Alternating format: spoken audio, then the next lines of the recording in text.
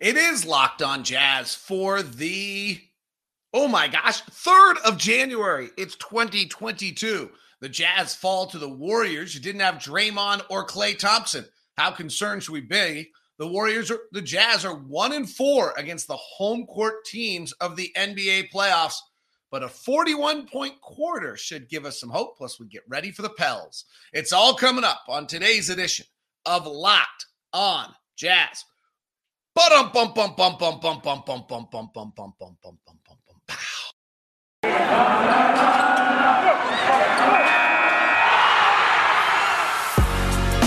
You are Locked On Jazz, your daily podcast on the Utah Jazz. Part of the Locked On Podcast Network, your team every day.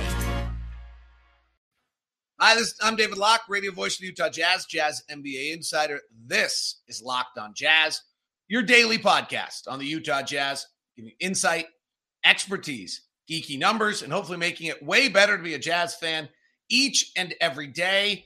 Thank you very much for making us your first listen of every single day. We are free and available on all platforms.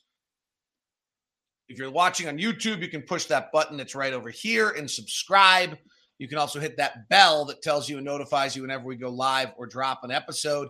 Appreciate it if you do that. Hope you're doing great. Happy 2022. Our opening listeners today are from Greece and from Saudi Arabia. Special thanks to Salt City Swagger for the championship belt back there. So I thought I'd drop that up there and have it well done. We'll probably go to the Locked On at some point here as well. But all right, so the Jazz lose to the Warriors. You know, to stay consistent, I didn't think it was a great litmus test when the night started. I wasn't one of those who was like, oh, this is going to tell us whether the Jazz are better than the Warriors, or the Warriors are better than the Jazz. But I will say, you lose to the Warriors who don't have Draymond Green and Klay Thompson, and you're at home, doesn't feel great. Now, rest advantage is a massive issue in this league right now. Teams with a rest advantage are winning 65% of their games, and they actually win more on the road than they do at home. And for two teams to be pretty even, which I think the Jazz and the Warriors really are, and I think the Warriors are generally unflummoxed by being on the road, then you end up and then you look at these things, then all of a sudden that rest advantage, I think, has a pretty big issue. I think it has an impact in that game. And if you look at the shooting numbers on this game, the shooting numbers were pretty dramatic of the difference between what the two team shots, who made open shots, all of those kind of things. It was, the Jazz had a good third quarter, but the Warriors do some pretty fabulous shooting things in this game to win them this game. And I think it's worth addressing right out of the top and saying, and then we'll move past it, that I do think that there's something, I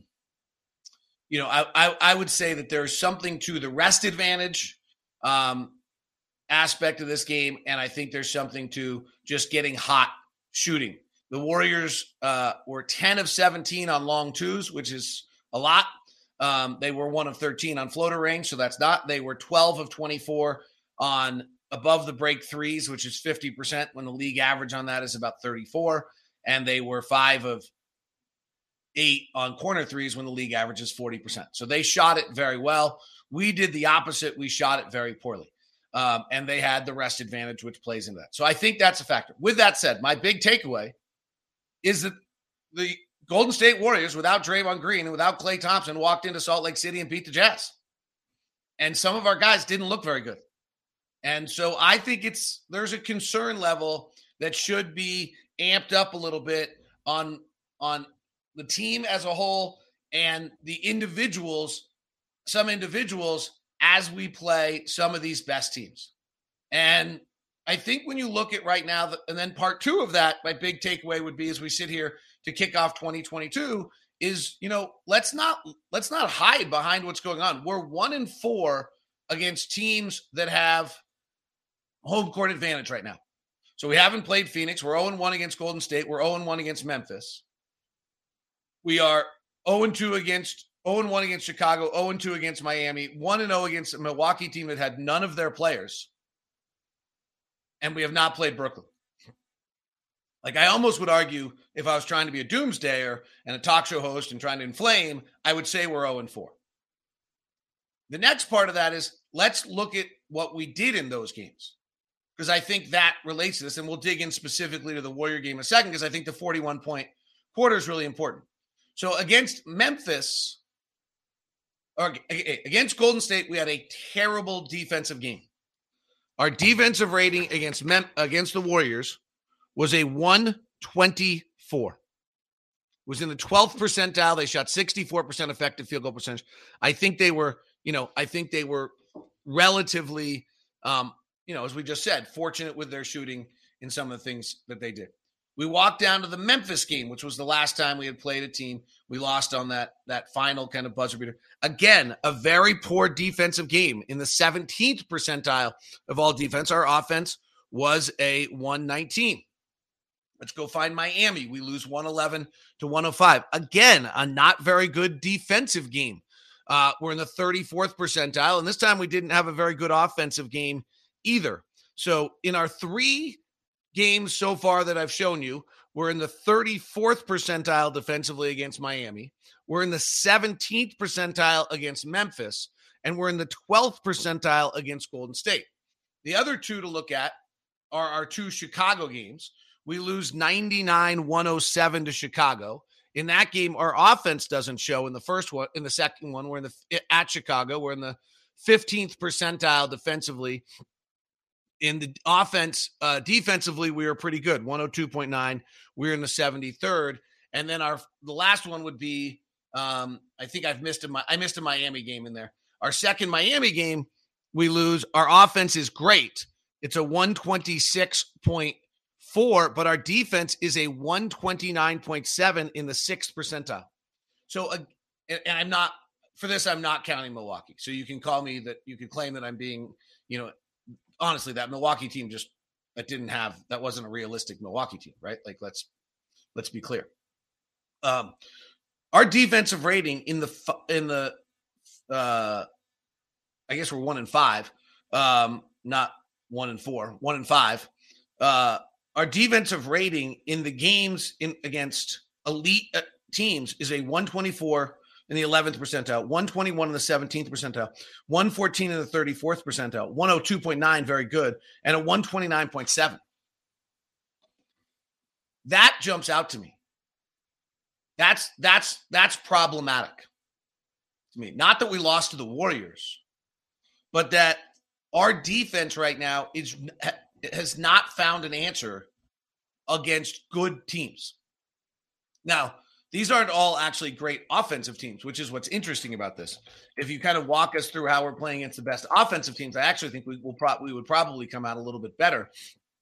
And so maybe it's just picking, but some of it's that if our offense isn't as good, our transition defense gets exploited.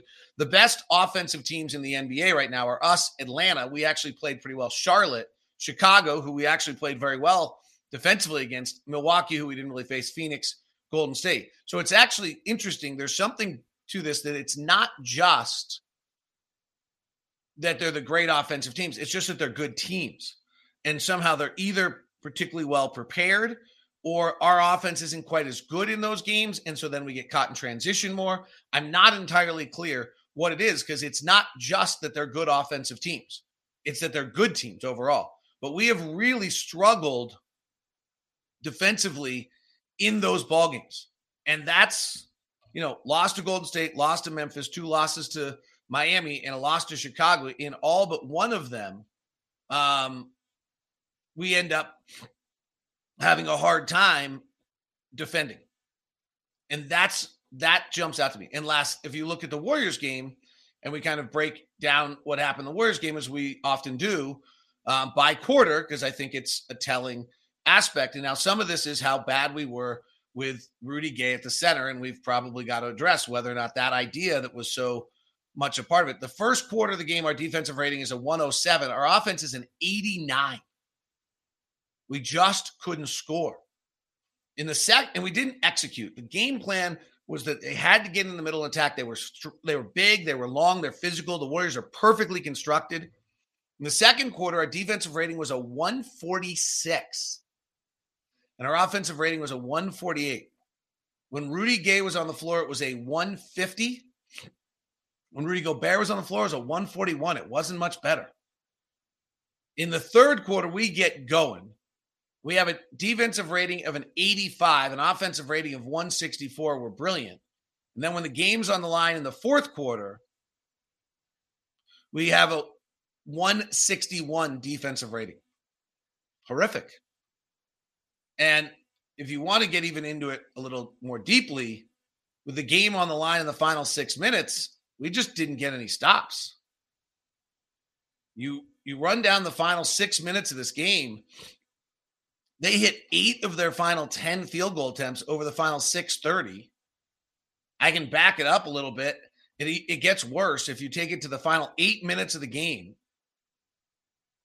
the Warriors finished 10 of their final 12, 5 of 6 from 3, 5 of 6 from the free throw line. They scored more than 2. They turned it over once. If I'm doing my math right, they probably had 15 possessions and they scored 30 points. We did a pretty good job. We hit 9 of 17, 3 of 9 from 3, scored 22 points, got outscored 30 of 22 in the final 8 minutes of the game. Again, it stems back to where are we defensively? And that's, to me, what's most disconcerting. Let's talk about whether or not Rudy Gay can play the 5 and what other items might be going on that need to be looked at for the Jazz as we head into 2022 with a big 5-game road trip staring us. Today's show, Monday edition, is always brought to you by our friends over at Murdoch Chevy, located in Woods Cross, also located in Logan. The group there, the Murdochs, have done wonderful work. They have, as we've talked about before, they have decided to not charge more than MSRP on any cars, despite the car shortage, despite the fact that most people are doing that right now. They want no part of it. Great SUV lineup over at Murdoch Chevy, as well as the legendary truck lineup. So you know the Tahoe, you know the Suburban. Those are Chevy legends. Those are Utah County assault vehicles. We've got them all out there. However you want to look at it. They're absolutely fantastic. So the next part that I don't know if it gets enough credit is the Equinox, the Blazer, and what they've done there. And then a bunch of my friends have the Volt and absolutely love what's gone on. And the trucks are the Silverado and the Colorado, $1,500 off the 2022 Silverado right now, 0% off for 6 years on APR on the 2020 Blazer. That's all at Woods Cross and in Logan at Murdoch Chevy. If you'd like to, you're welcome to drop me a line and I'll set up a meeting with you at dlock09@gmail.com. Today's show is also brought to you by our friends over at Built Bar. Ruby Chocolate Built Puffs are available right now. They're crazy good. I'll admit, I was stunned. Lemon dip cheesecake as well. Gingerbread available. My partner loves the caramel almond delight, and I'm a huge believer in the coconut brownie chunk. In fact, another order was just made because I was a little worried we're running out. It's all at built.com. Built bars are amazing. They taste like candy bars. They are protein bars. They give you 130 calories, 2.5 fat grams, just 4 net sugars and 4 net carbs, yet still getting you 17 grams of protein. It's Built Bar. Promo code LOCKED15 gets you 15% off. If you've not tried the puffs, it's a crazy creation that actually is fabulous. And the coconut brownie chunk is my favorite. If you don't like coconut and you can do nuts, caramel almond delight's a good spot. The mint brownie also very, very good. And the gingerbread are on sale and available right now. That's all at built.com. Thanks very much for making Locked On Jazz the first listen of your day.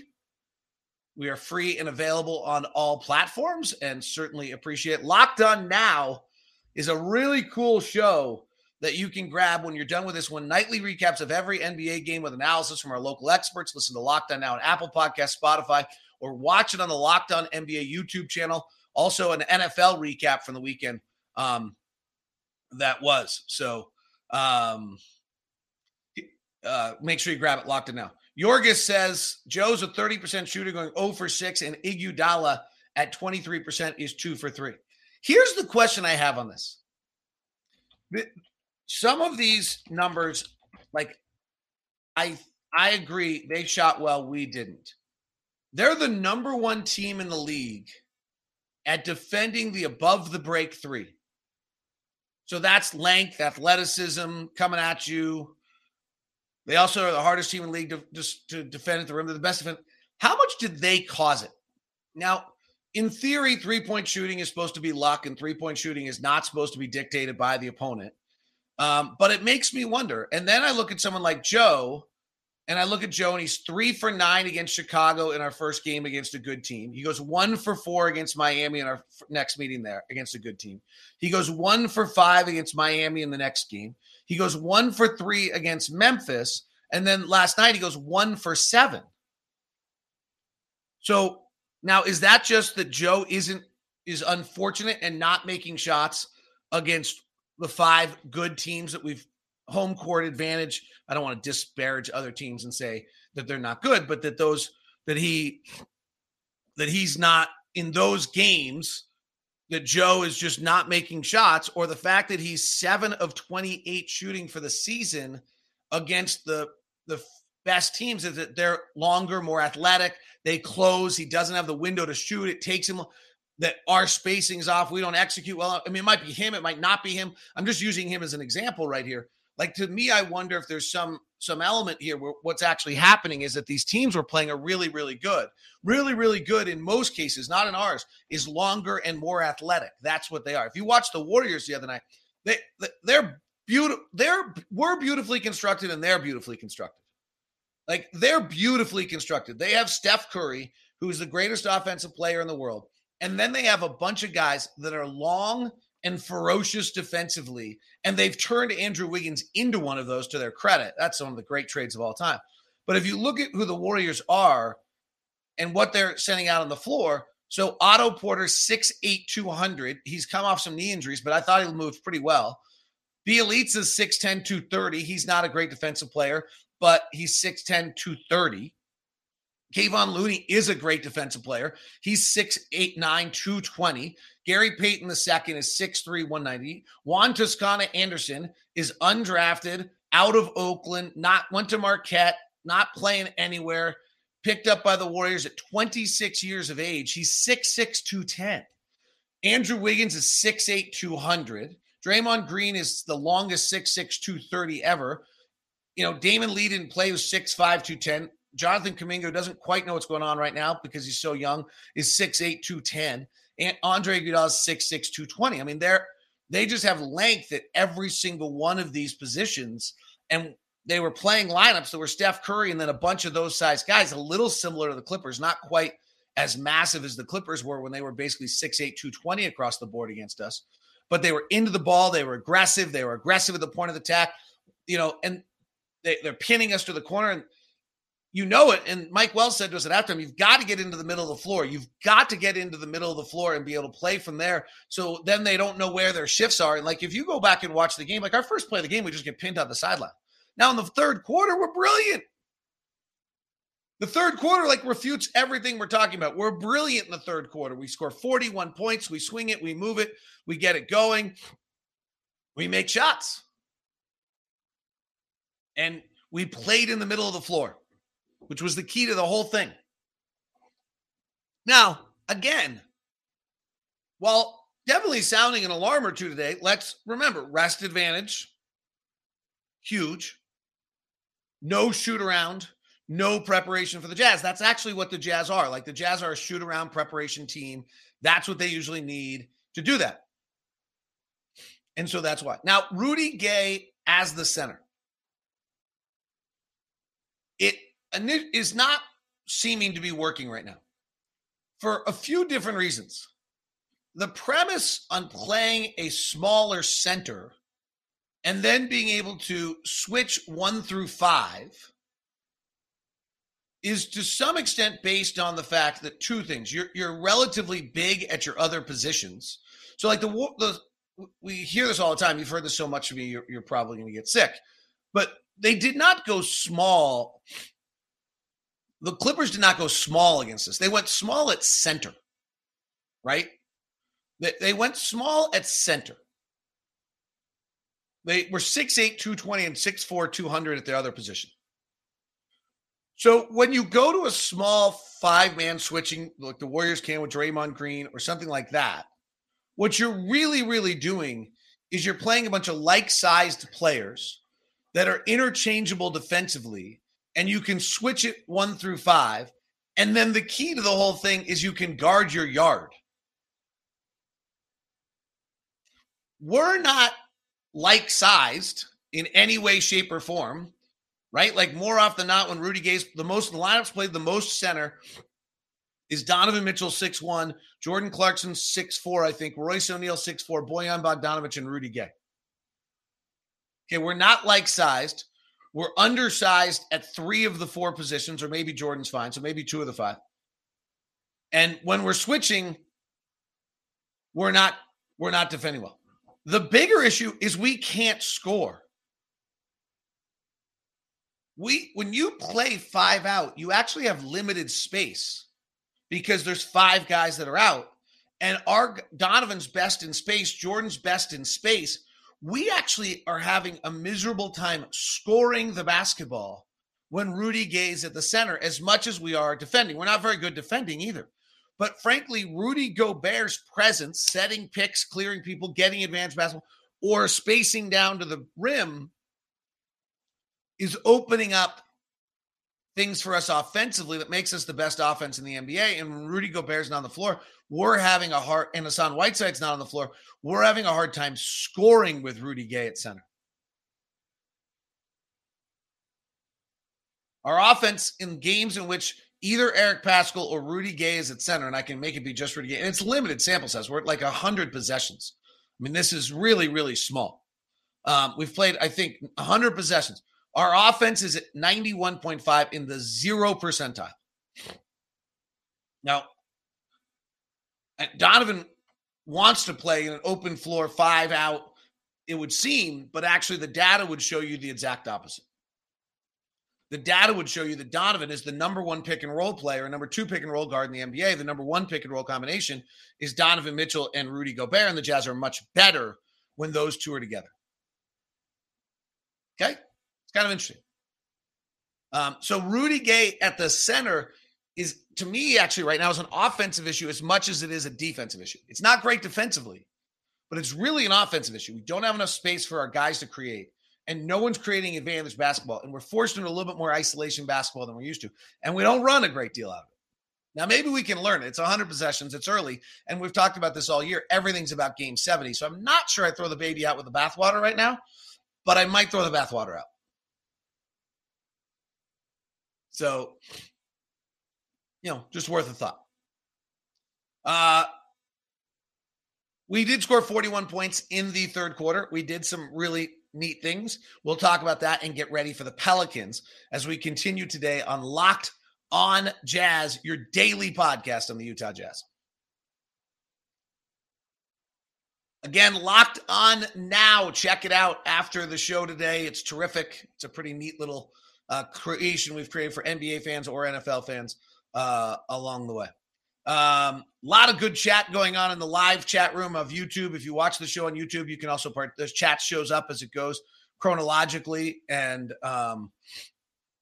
so pretty interesting to see there and kind of get it. And we have good, smart fans along the way. I think it's important to understand here. One, we're still a title contender. We're still really good, even though we lost the Warriors, even though we're 1-5 against top 4 teams. Like, that's disconcerting. Like, okay, so we got ways to go here. The second thing that I think is really important is, as much as we just talked about how beautifully the Warriors are constructed, the Jazz are equally as constructed as beautifully. And on the same premise, we have this great defensive player in Rudy Gobert, and we've now built this amazing offense around it. And now we have to go back to figure out how to defend. We're actually really having a hard time defending the best teams in the league right now. And so we got to figure that out. Let's go to the third quarter for a second, because we were actually brilliant. The Warriors don't give up 41-point quarters very often. And so what did we do in that quarter that can be replicated? First is Mike Wells talked to us about this at halftime. We got the ball to the middle of the floor, which was just a huge, huge part of what we had to do to be successful. Because when you get the ball to the middle of the floor, then their overshifting defensively is not something that they're able to. Then they don't know what the strong side or weak side is, and they can't stretch defensively. The other thing is we had an abnormally good shooting. We went 6 of 11 from 3. We got 11 of our 25 shots off his threes. We also moved the basketball. We had 7 assists. Donovan was masterful in moving it and spinning it around and distributing it in that period of time. And we also had great shot distribution. Like, we were playing so unselfishly. Bojan had 4 shots. Royce, who has been slumping, hit 3, went for 3 for 3. Rudy got 2. Mike Conley had 5. Donovan had 4. Ingles had 2. Rudy Gay had 3. Jordan Clarkson had 2.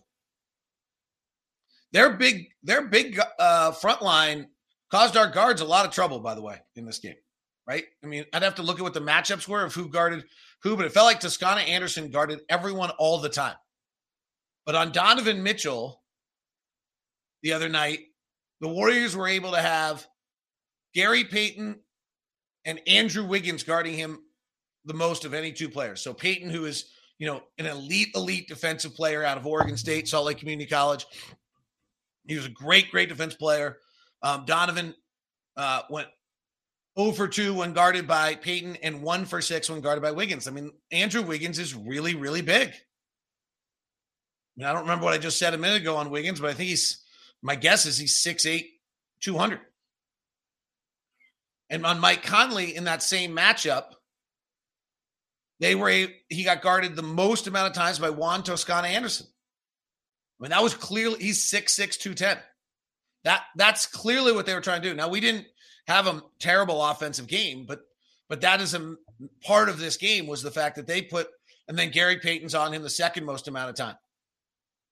And Mike goes 1 of 3 when guarded by Mike. Actually, Mike only gets 1 shot off when guarded by Toscana Anderson. He goes 0 for 2 when guarded by Gary Payton. And then they just do a wonderful job of floating Steph around and keeping him off of main guys. Steph spent 6 minutes and 22 seconds guarding Royce O'Neal and 2 minutes guarding Mike Conley and 136 guarding Jordan Clarkson, and Clarkson torched him. And he spent 1 minute and 12 seconds on Donovan Mitchell, and Donovan Mitchell went 2 for 3 with 2 threes. Shook him both times. So pretty interesting to see how these team, what the Warriors did to the Jazz. That's the script that they have, is big, long, physical, into you. And it's hard.